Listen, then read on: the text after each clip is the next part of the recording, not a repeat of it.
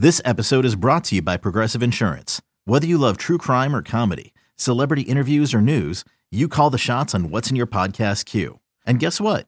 Now you can call them on your auto insurance too with the Name Your Price tool from Progressive. It works just the way it sounds. You tell Progressive how much you want to pay for car insurance, and they'll show you coverage options that fit your budget. Get your quote today at Progressive.com to join the over 28 million drivers who trust Progressive. Progressive Casualty Insurance Company and Affiliates. Price and coverage match limited by state law. You could spend the weekend doing the same old whatever, or you could conquer the weekend in the all-new Hyundai Santa Fe. Visit HyundaiUSA.com for more details. Hyundai, there's joy in every journey. Before history is written, it's played.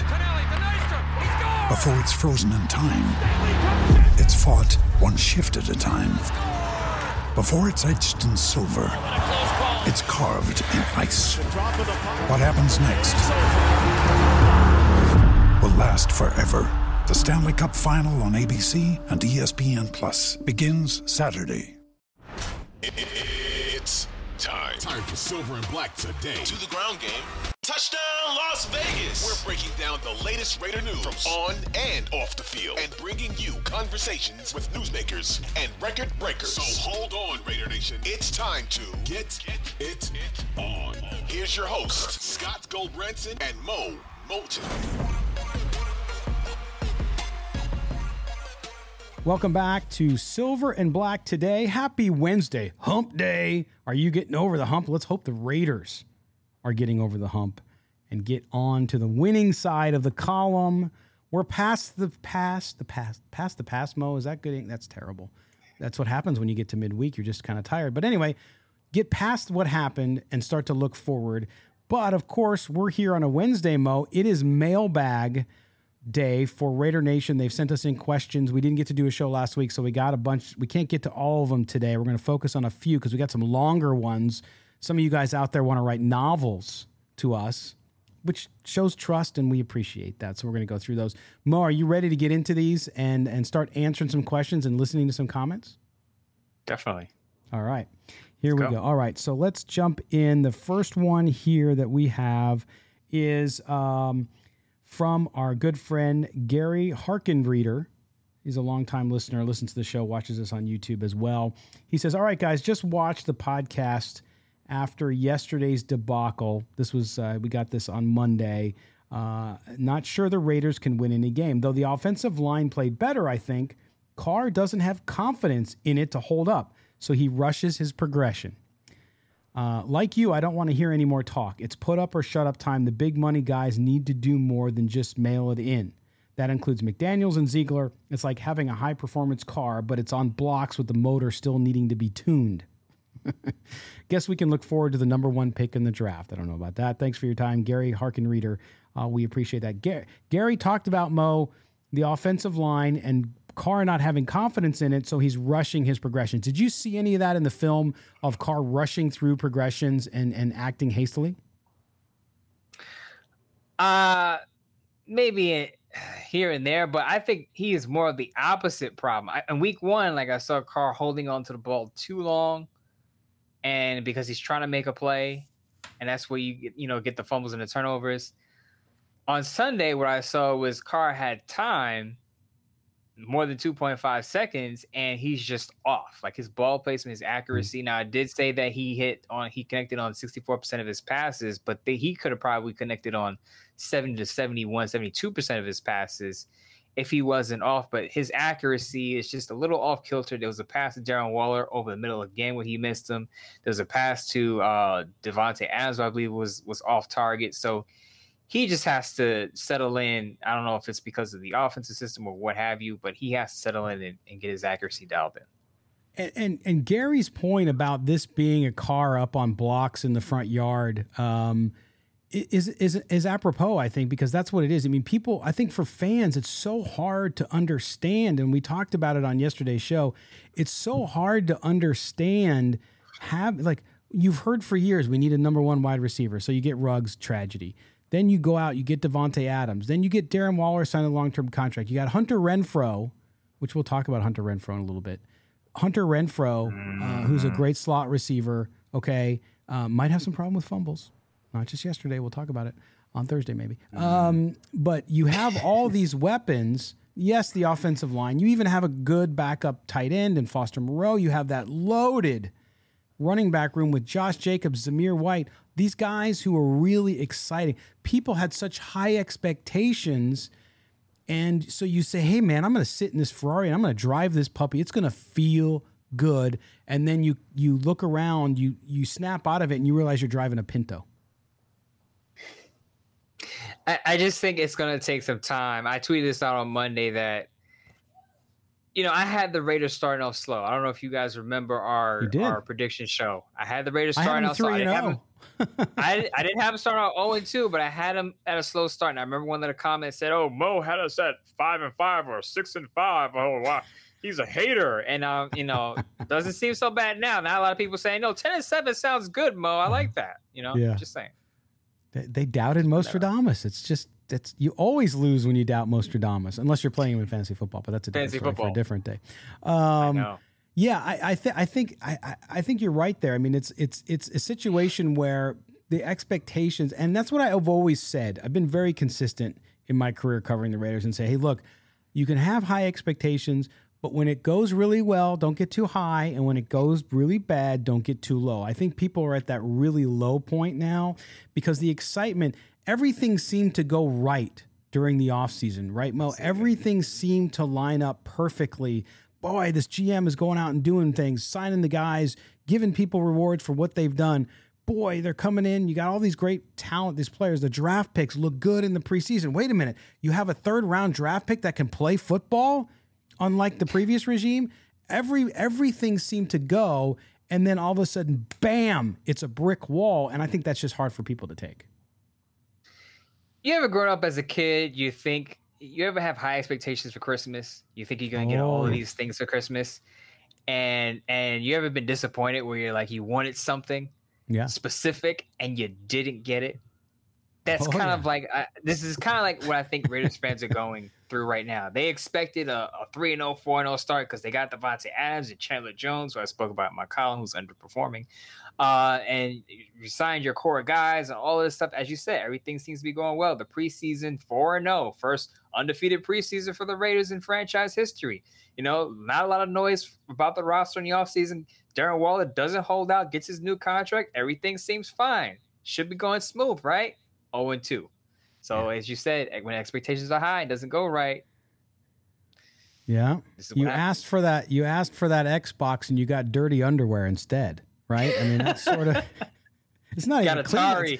It's not even clean underwear. It's like who wore these? But I digress. So yeah, I get it. That's a good analogy though, Mo. It's true. You wake up that morning, I'm running downstairs. Wait, where's the big box? There's no big box. Where's the big box? Oh, crap. There's no box. Anyway, so we'll see if they turn around. But, Gary, thank you so much for the question. We appreciate you spending the time to do that and for supporting the show. By the way, if you haven't yet, please subscribe to the show. Whether you're listening to us on audio, you're watching us on YouTube, then just hit subscribe and notifications there and follow the show as well. By the way, tomorrow we will get into the Tennessee Titans. We'll review any news updates on the roster for the Raiders, including injury updates. Is Trayvon Moore close to coming back? What's going on? Or I should say, is he on progress to come back? We'll find out more about that coming up. All right, on to the next question. It says, hey guys, loving the content you put out for Raider Nation. Really appreciate it. This relates to the absolute shambles of a second half. I'm surprised we have questions on this.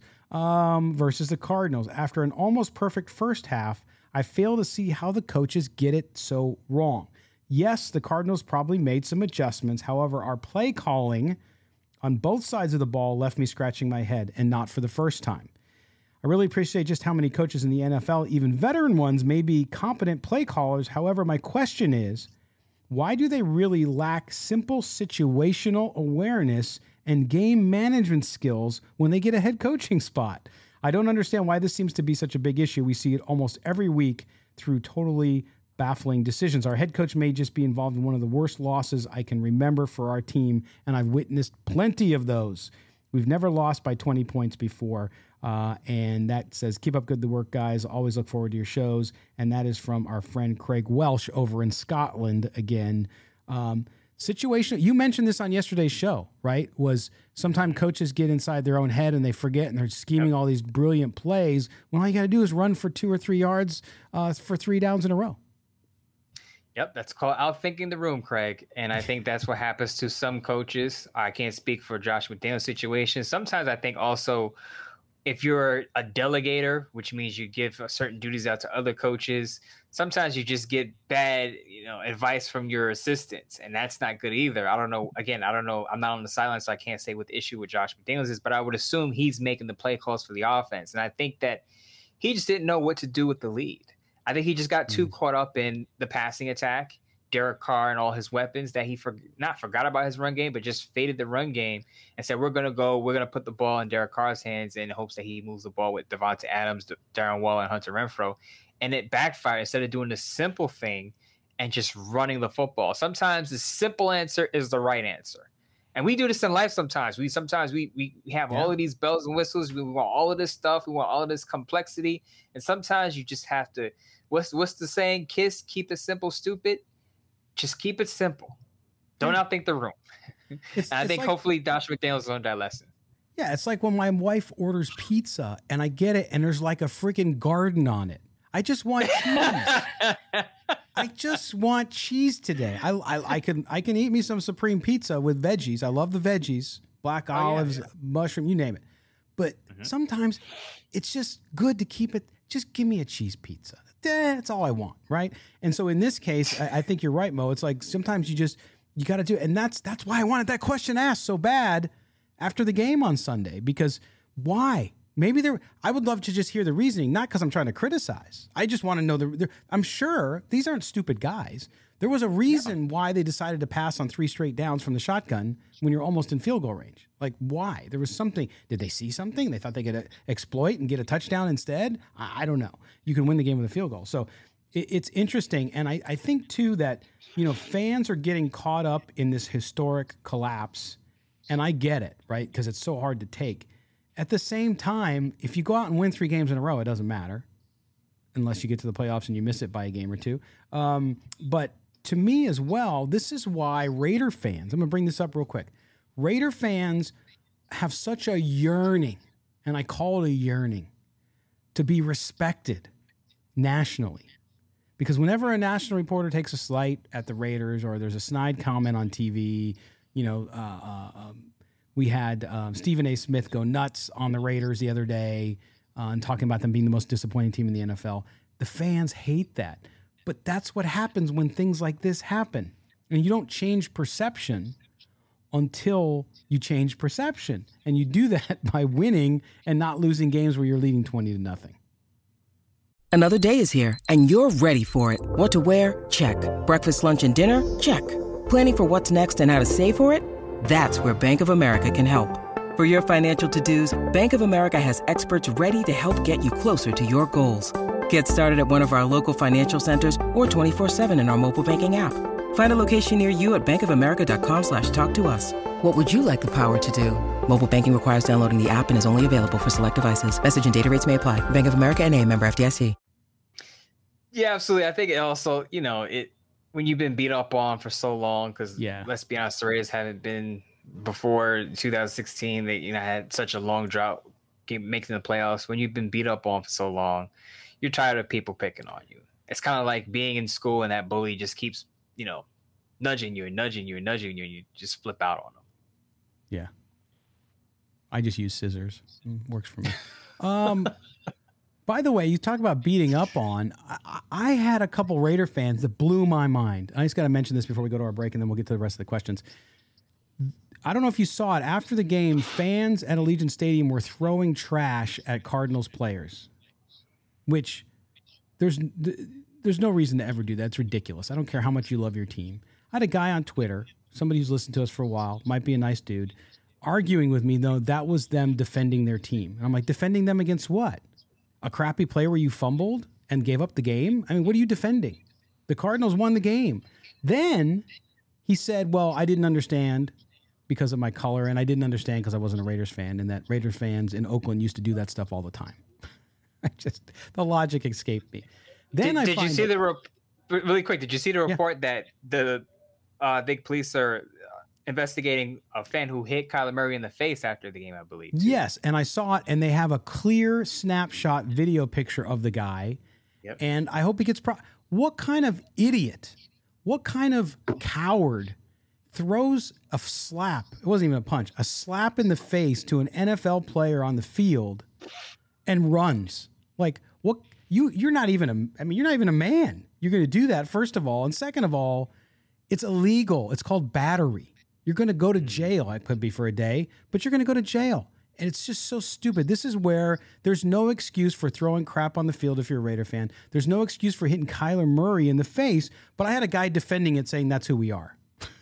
Couldn't believe it. And I know it's not who Raider Nation is because I meet so many of you and none of you are that way, but just crazy times. But I think everybody's got to take a deep breath and we'll get past this one and the Raiders will do better. I do believe they will do better. When they win, I'm not sure, but they will do better. All right, we're going to take a quick break. When we come back, we'll finish up this mailbag show. You're listening to Silver and Black Today. He is Mo. I am Scott. Don't go anywhere. We'll be right back.